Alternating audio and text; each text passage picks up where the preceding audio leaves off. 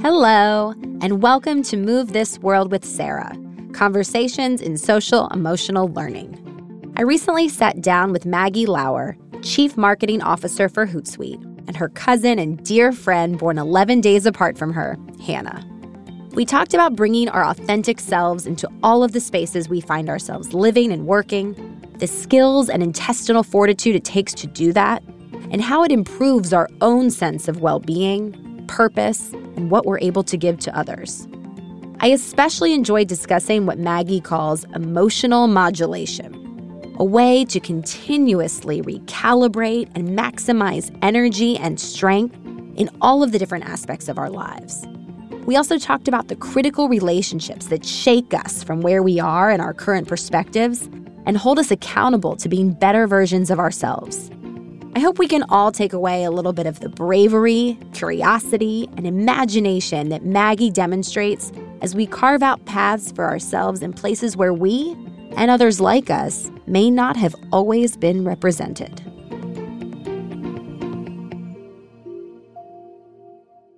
Before we dive in, again, in true Move This World fashion, let's take an opportunity to center ourselves and ground ourselves by just acknowledging how we're feeling, taking our emotional temperature by reporting on how we're feeling as if it were the weather, as if we were weather people. So I'll go first. Today it is a little cloudy. There's a chance of rain, so be sure to pack your umbrellas, but know that sun is in the forecast. It's going to be a sunny weekend. It's certainly going to be sunny next week, but today we do need to watch out for some potential thunderstorms this afternoon. Over here in Maggie Lauer land, there's been a lot of different weather systems happening all at the same time. So today is feeling a little bit clearer. We've got partly sunny, and the outlook is very good going into the weekend and next week. Lots of sun, maybe some crisp fall, winter weather. Is nervous and hyper aware a weather pattern? Because that's kind of where I am right now. This is an unfamiliar territory for me, but I think I see some sun in the future also. Maybe. Great. If it's not a weather pattern, it really should be, because I feel very connected to you right now.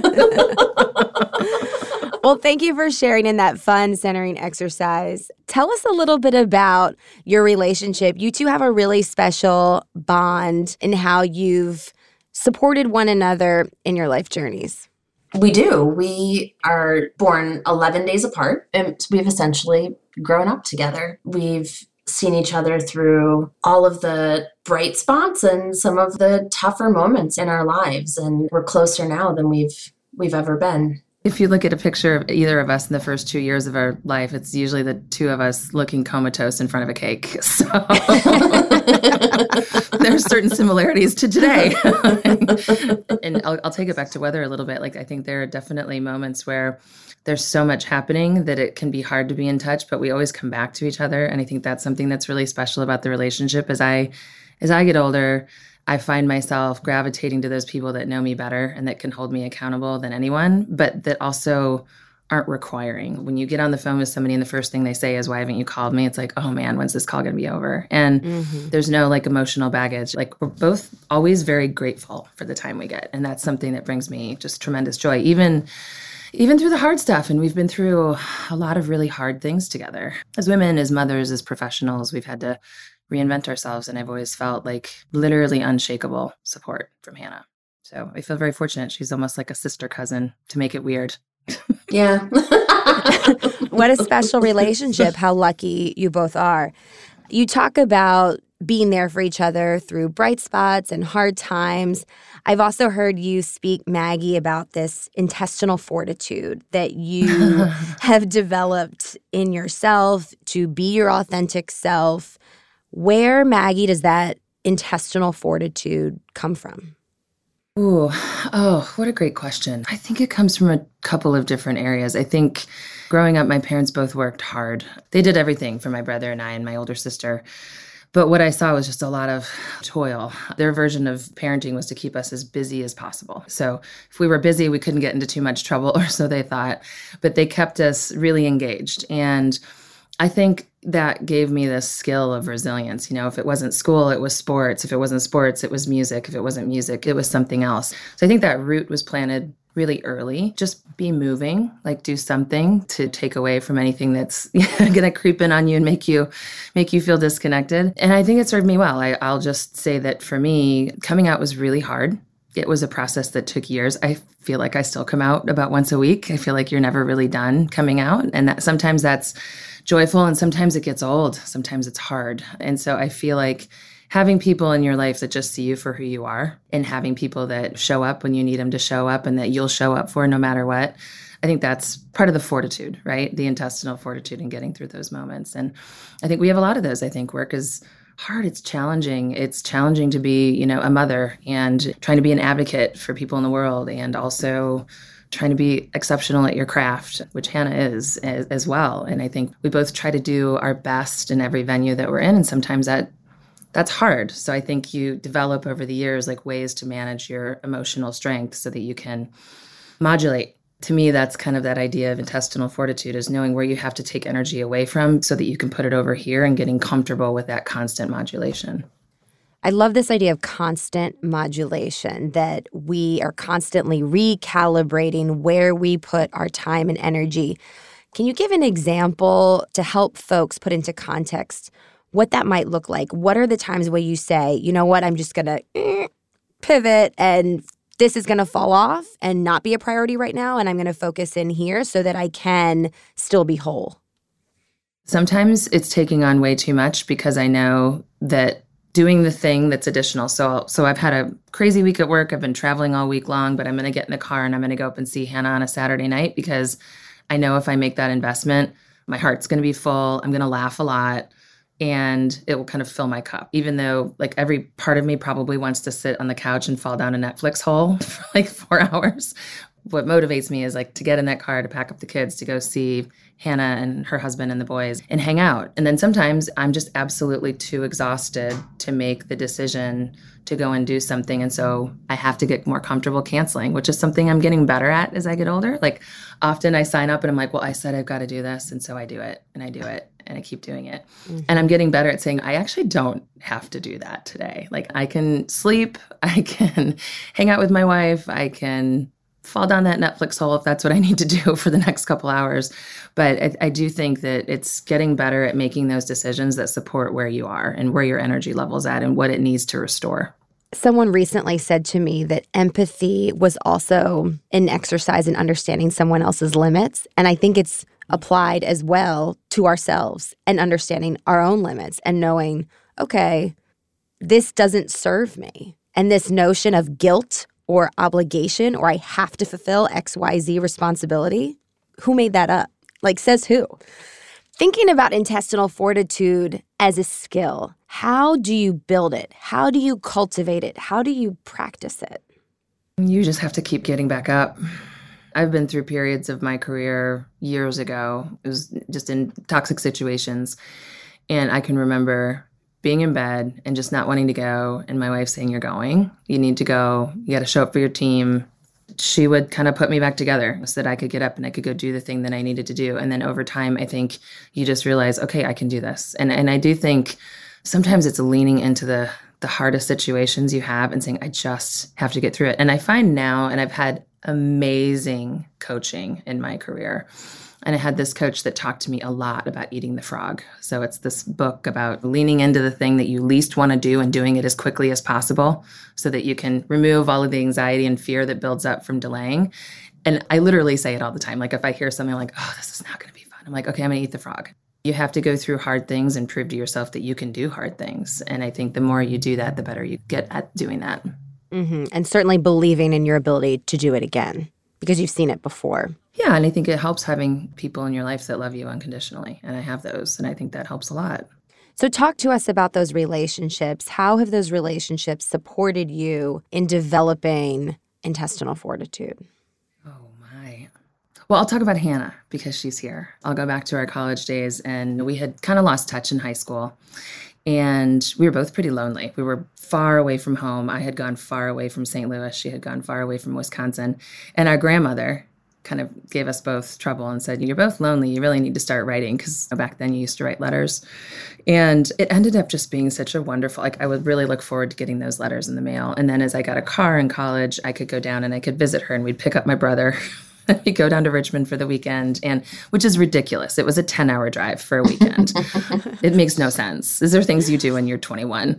And I think just moving through those situations and saying, I'm just going to do this because I know I'm going to be so much happier on the other side, is something that I've always kind of thought about that with my relationship with Hannah. Like, we've gone through these big transitions, and when we both need to figure out a way to reset, like we go see music, we try to bring a lot of outside creativity into our relationship because we're both really passionate about it.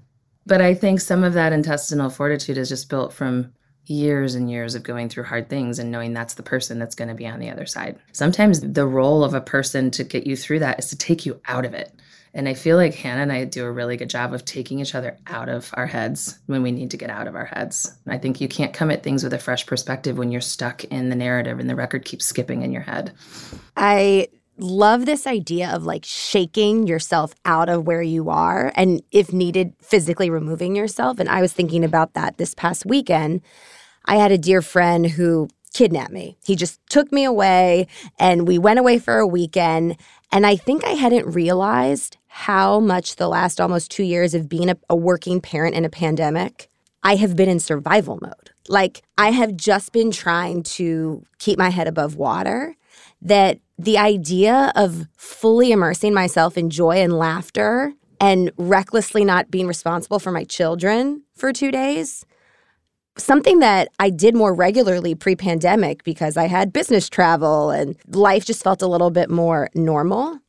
And so I don't know if I would have taken myself out of that headspace. I needed somebody else to do that to me. So I love this idea of our relationships holding us accountable and even taking action if we're not taking action ourselves. Maggie has modeled that throughout our lives and throughout the course of our relationship. I've watched her navigate spaces in college, for instance, where maybe didn't love part of her college experience. And instead of sort of getting stuck in that space, deciding to do something really big and brave and adventurous, which is to go live in other countries and create new spaces for herself there. She's sort of the person usually taking that first step. She sees it very well, like when a new space needs to be created, and is really proactive about making that happen for herself and for other people. So what does it mean to bring our authentic selves into all of the spaces we find ourselves living and working? Because when we are our authentic self, we feel more free, we feel more creative, we feel more empowered. How do we do that? Oh, that's a big question. I think for a lot of the first 23, 24 years of my life, I felt stuck in some way. I'll use coming out as a metaphor. It was not an easy process. And I think getting to the other side of that process and realizing that I'm going to have to look at every single thing about myself and accept it, because people are just they're not going to like me even though they don't know me. So if I'm not really good, then I'm going to have a really hard time standing in my place, right? And so that process was exceptionally powerful for me. It was hard, but it was also like I was welcomed into this community that's changed my life. And I think that experience, whatever your coming out experience is, it doesn't have to be based on your gender. It can be something different. Maybe you're neurodiverse. Maybe there's just something else going on in your life that you need to accept, and you need to be able to be out with it so that you don't have to navigate other people's sensitivities about yourself. I have found that unlocked more joy, more creativity, better relationships in my life. I think I'm a better person as a result of having gone through that process. And I think for me, authenticity isn't being mad and a warrior. It's being an advocate and bringing joy. I just try really hard to use humor to diffuse situations and help educate people. And I think that's part of how I embrace my authenticity. I'm kind of a weirdo, and I'm good with it. I think it's part of what makes me an interesting person. I think my brain is wired differently. I think that's why marketing is an exceptional craft for me. I love doing it.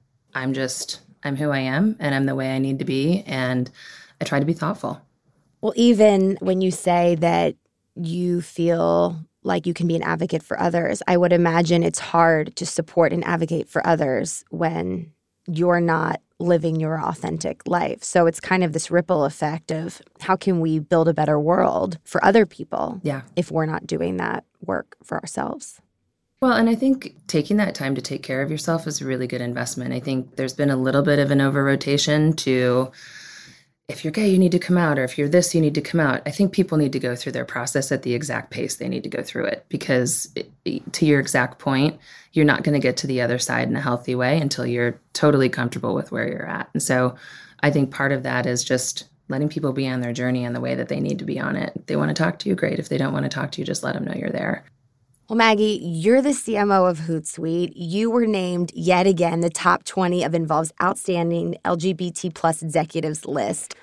Historically, the diverse LGBTQIA plus community has not been represented in positions of influence, whether that's media, business, politics.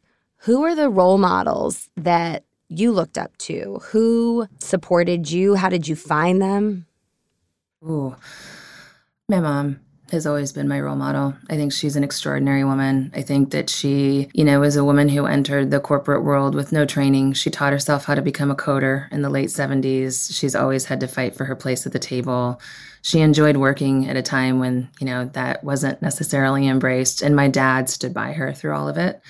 That's who I grew up with. And so I'd say it starts with my mom. I think she's been a really critical role model for me. I'll be honest, I have not been discriminating in where I get support. I've had these tremendous cisgender heterosexual white males that have had no care for whether people thought I was different or not, and they supported me in such a steadfast way that I will have love and support for them my entire careers. I've had extraordinary women. I actually was really lucky. There weren't really very many LGBT folks around me at all. But I did grow up in financial services at a time when they were really pushing the boundaries. I think sometimes corporations innovate social change faster than our society does. But I worked for several incredibly powerful women who just said, you need to do what you need to do, and I support you, and you're exceptional at what you do, and don't allow yourself to become tokenized as a result of the fact that you're just this thing. It's one part of who you are. So there's been a bit of luck, right? I've been exposed to the right people at the right time, and I've just always worked really hard. I also had some people that weren't so great, and I had to come through all of that. And I think when you realize you can survive those things, it helps you become a better leader, helps you become a better person, and you realize you can kind of get through anything. So if you want to go for that role, you can go for that role. But I'm not going to be able to say that I had a LGBT role model in one of these senior roles. I'd never seen a lesbian in a senior position probably until 6 years ago in my professional circles. How did you set yourself up to learn from these folks? What kind of work did you do to prepare to be mentored? So early in my career, I was fortunate to work for some very senior people. So a lot of how I did that was I would be the one waiting until the end of the day when they actually had like mental space to talk to me. And I would just wait until they had room. And I've always found, especially when you're working with exceptionally busy people, you have to meet them where they're at if you really want to learn from them. If you're going to require them to come to you, like, good luck with that. They're going to be frustrated. You're going to be frustrated. There was one person in particular that like really changed my life, Laura Whitley. She ended up becoming very senior at Bank of America. And I would go into her office at 5:30, 6:00 at night, and then we would spend the next hour talking, and I could ask her anything I wanted because I think she was at a point in her career where she was excited to mentor. I was excited to learn. And just that process taught me a lot. So I tried to model that in any of the positions that I took from that day forward was, how do I connect with this person in the spaces that they have the mental bandwidth to connect with me? So I've always tried really hard to see where a person's at and then go to their space, especially when you're building your career. You have to get comfortable putting other folks ahead of you if what you want to do is really learn from them. I think that's harder for newer entrants to the workforce, but I'll never forget being an intern in college, and I was working for this amazing woman, had this giant project that she was overwhelmed with, and I ended up going to work for her, and the only time that she could even breathe was on Saturdays. So one Saturday, I just showed up. And I said, what do you need? And I literally thought she was going to start crying. And it just changed my life. I was like, oh, this is actually a human being. This isn't just somebody paying for my internship. This is an actual living, breathing human being that appreciates the fact that I've made this this gesture. And I think trying to find those moments where you can connect with people matters a lot. And then they're going to be much more inclined to share with you. If you just come in with a list and say, this is all the stuff I need from you, it's a unidirectional relationship. And I think if you're not in dialogue with people, you're not learning. That's kind of how I've approached it throughout my career.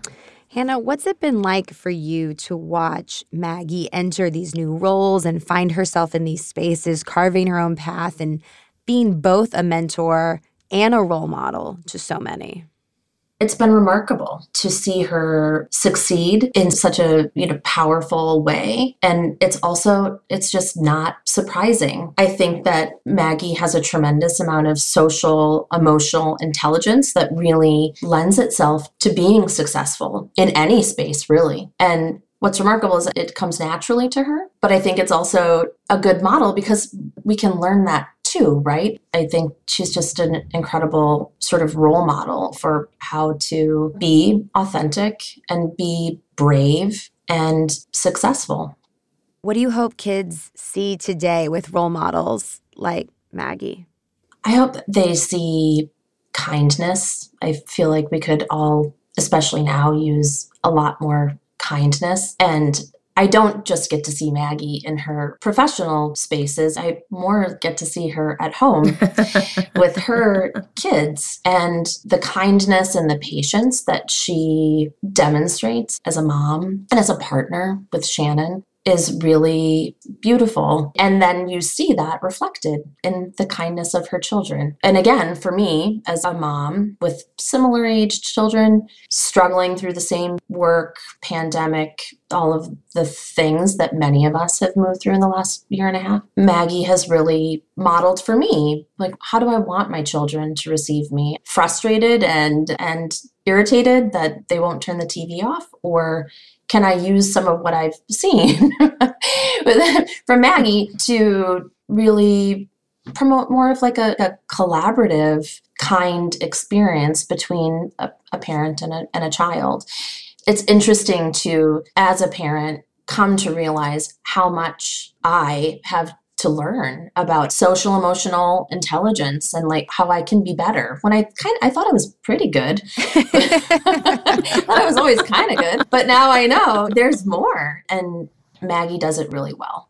Like she does most things. I love you. That's so sweet, Banana. But to your point, we're never done, right? We've never arrived. There's always work to do. And so, Maggie, I've heard you talk a lot about thoughtful curiosity. How does curiosity show up for you in your own self and in your relationships? How do you stay curious? So Hannah's going to laugh because this is 100% true. I'm an interviewer, so I love to talk to people. And it's interesting because I'm definitely an ambivert and a Scorpio, so there's a lot to unpack there. But I have a lot of capacity for being extroverted until I'm done, and then I need to go and shut it down a little bit. So for me, I think that it's important as a leader to make decisions, but it's important to make informed decisions. And if you aren't humble enough to ask your people what they think and really engage in reverse mentoring with people coming into the job market and into the world, then you're going to miss the boat. And you're also not going to create an environment for safety and failure, which I like to call learning. I don't think there's failure, especially in marketing, where you need to be testing all of the time. So if people are afraid to fail, they're going to be afraid to try. And so this idea for me of thoughtful curiosity is anybody that I'm interacting with, they're probably going to hear more questions from me about who they are and trying to understand them than anything, because I think that every interaction you have with somebody probably has something really lovely to offer in terms of perspective and insight. And I try to stay really present to that because I'm fortunate. I love what I do. And part of that means I get to be surrounded by exceptional, wonderful people who are so creative and interesting. So this is kind of an easy task for me because I'm eager to understand how I can get better at some of the things that they're wonderful at, or how to think differently and design thinking and all of that. So I think it's just about, there are people that are active listeners and there are people that are waiting for their turn to speak. And I try to be somebody that's actively listening. How did you develop the curiosity, the drive, and have the dream to carve your own path in a space where there hasn't been historical representation? I mean, I went through many dreams. I mean, I think at one point we both wanted to go to med school, Hannah. I think there's been a lot of different, I applied to law school. I mean, there were a lot of different things. I was going to go into academia. The drive part, I had two parents that I never saw not working. I would love to give you a more elegant answer, but I think I grew up with two people that, had to make really brave decisions in their young adult life and go out and try out the world outside of this small community in Iowa that they lived in. And they had to reinvent their vision for the future, and I saw them do it. And I don't think it was always easy, but they did. And there's a gap between my sister. My sister's 13 years older, and my brother and I are 13 years younger. So they were a little older when they had my brother and I, and they just constantly put us in the best situations they could for learning and for growth. And we always appreciated having all of these opportunities that we knew they were working really hard to provide. And so the drive, I think, comes from, I was really competitive growing up. My dad is a complete jackass on the tennis court. Like, he is the most kind, sweet, George is the kindest, sweetest, most lovely man in the world until you get him in an athletic setting, and then it's all bets are off. So I grew up with that too. I mean, there was just always this competitive drive. And I mean, winning is a lot more fun than losing sometimes. I think you get some of your most valuable lessons from losing, but the drive was there. I was a hard worker that did a lot of transformation work, change agent work. And so typically when you see women move into these executive roles, they get the thorniest stuff and then they have to go in and fix it. And so it's that drive is what got me to that place. And then I got into a profession that I realized, wow, I really love what I'm doing here. And so the dreams kind of form around that. And I think my dreams change all the time. I think I have a lot of different things I'm going to do and want to do, but the drive is what's consistent. We've made a lot of progress in terms of inclusive, diversity, equity initiatives in the workplace, in schools, in society, but we certainly have so far to go. What more do we need to do? Where do we go from here as young people, as leaders, as parents, as educators? What's next? I work with our head of HR, who is maybe the most progressive head of HR I've ever worked with in my career. And the first thing she did when I interviewed for Hootsuite, the first thing she did was ask me what my preferred pronouns were. And I was literally almost gobsmacked. It took me kind of a second to recover. And I thought, if that had that big of an impact on me, can you imagine if you're somebody that has to explain their gender expression and their gender identity over and over again? So when I think about people that skeptical and sarcastic about pronouns, when it's really just such an easy thing to do to make people feel comfortable, that's when I'm reminded of how much work we have to do. And so I think it's using more inclusive language. We just rolled out our family leave benefits. We just expanded them tremendously. And there was the word heteronormative in there. We're not going to use the heteronormative definition of family. And I think I literally teared up. And I called Tara and I said, I don't think you have any idea how much more visible people feel inside of Hootsuite than they probably ever have before, because you make intentional decisions around the words that you choose. And so I think that's a big lesson for all of us. The words you choose and the way you show up is what creates inclusivity. It's not just the policies, it's the way you describe the policies, it's the way you embrace the policies. And it's that you're thinking outside of the standardized experience. And by the way, I don't think straight white people have very standard experiences either. I think it's a really reductive term. I think there's a little bit of toxicity just in the word straight. It's just not a very helpful word in many ways. And so I think that inclusivity needs to expand, not just for the marginalized community, but in general. I just think we need to be having better, richer, more inclusive conversations no matter what room you're in. Well, tell us, what do you think the future can look like? What do you hope your kids see today that maybe you didn't see when you were growing up? How can we help our children see themselves in their dreams, in their future roles, in their aspirations? Because representation matters. I think we've been fortunate in that, we're in Chicago. We're in a really progressive, diverse part of the city by design. Our kids just don't... they recognize things that are different because they have eyes, but they don't make assumptions about what that means. And by saying that, my daughter is 5. She just turned 5 and my son is 10 going on 11. And I don't know if this is actually a drop ball moment or a good moment, but literally a year ago, Jasper asked my wife and I what lesbians were. And we're like, Well, we are. And he said, well, so what does that mean? And I just said, well, there are all kinds of different families and there are all kinds of different relationships. And we fell in love with each other and we're both women. And he's like, oh, so that's all that is. And I said, yeah, it didn't have to be more complicated than that. And I think for our children, like we had some really tough conversations last year during Black Lives Matter. And I think it's actually a really good thing when you have to try to break really complicated topics down to the 10-year-old mentality so that you can break through. The labels matter so that people feel seen, but the labels aren't the thing you enter the room with. You're just a person, and whoever that person is that enters the room, that's what matters. We're probably a long ways away from that, but as somebody that came out in the early 2000s, I do think we've made tremendous progress. There's more work to do, and I think the thing that's hard is every time you feel like you're making progress, then something changes and then some of those things get taken away. And I think we have to get to a place, like one of the things I've really enjoyed about being in a Canadian company and experiencing Canadian culture, there are just some things that are no longer negotiable. They just have their doctrine of human rights. This is the way it is. And I think when we can get to a point where some of these things just aren't negotiable anymore, they're not up for grabs dependent upon what's happening politically. And I'm not going to get into politics, but, human rights issues should just be something that's taken for granted and something that's assumed, not something that's a political tool. And I think when we can get to that place, then I think we will have made true progress. So what do we need to do to amplify the voices of marginalized communities? Because we do have so far to go in schools, in workplaces, in policies, in communities. How do we lift those voices up? Oh, we have to listen. I think one of the things that a lot of us try to do, maybe due to our own collective guilt, is we try to fix before we've actually listened to what the issues are. There are all these partnerships that are now happening with HBECs, which I think is extraordinary. I think that we need to be more inclusive of different educational models. And so I think as leaders in corporations, we need to open the aperture of how we bring in candidates. We need to try to remove unconscious bias as much as we can.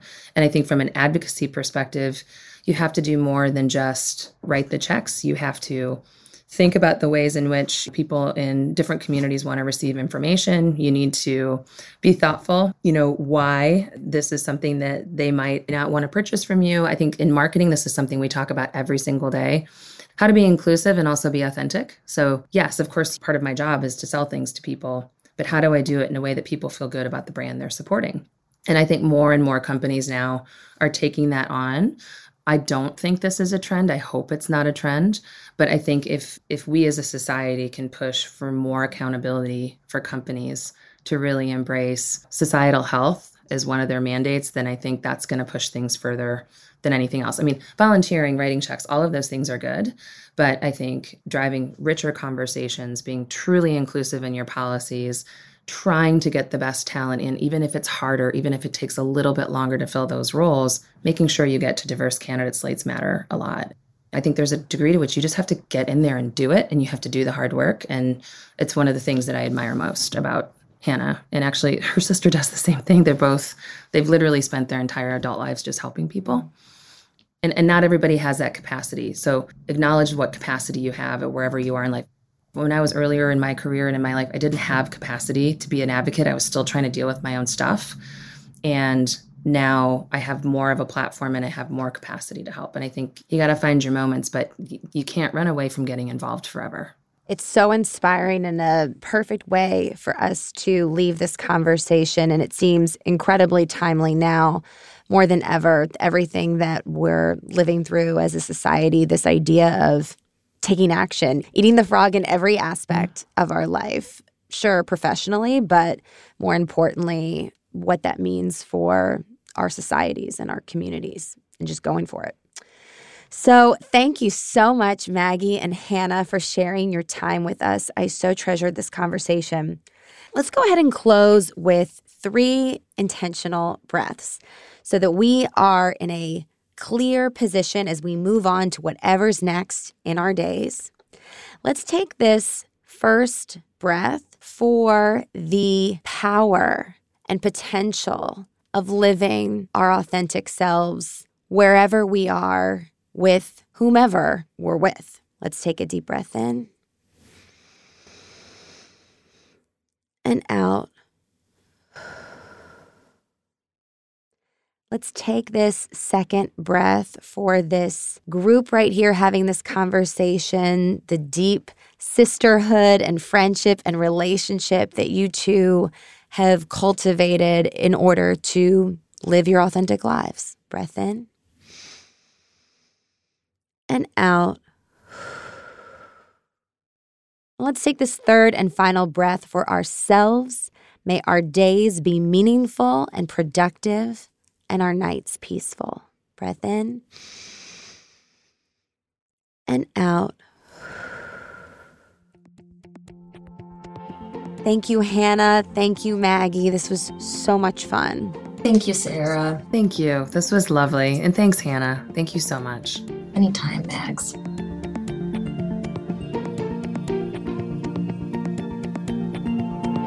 Thanks for listening to Move This World with me, Sarah Potler Lahane. Before you go, wherever you are right now, join me for one final breath and hold in your mind a word or phrase that you are taking away from this conversation.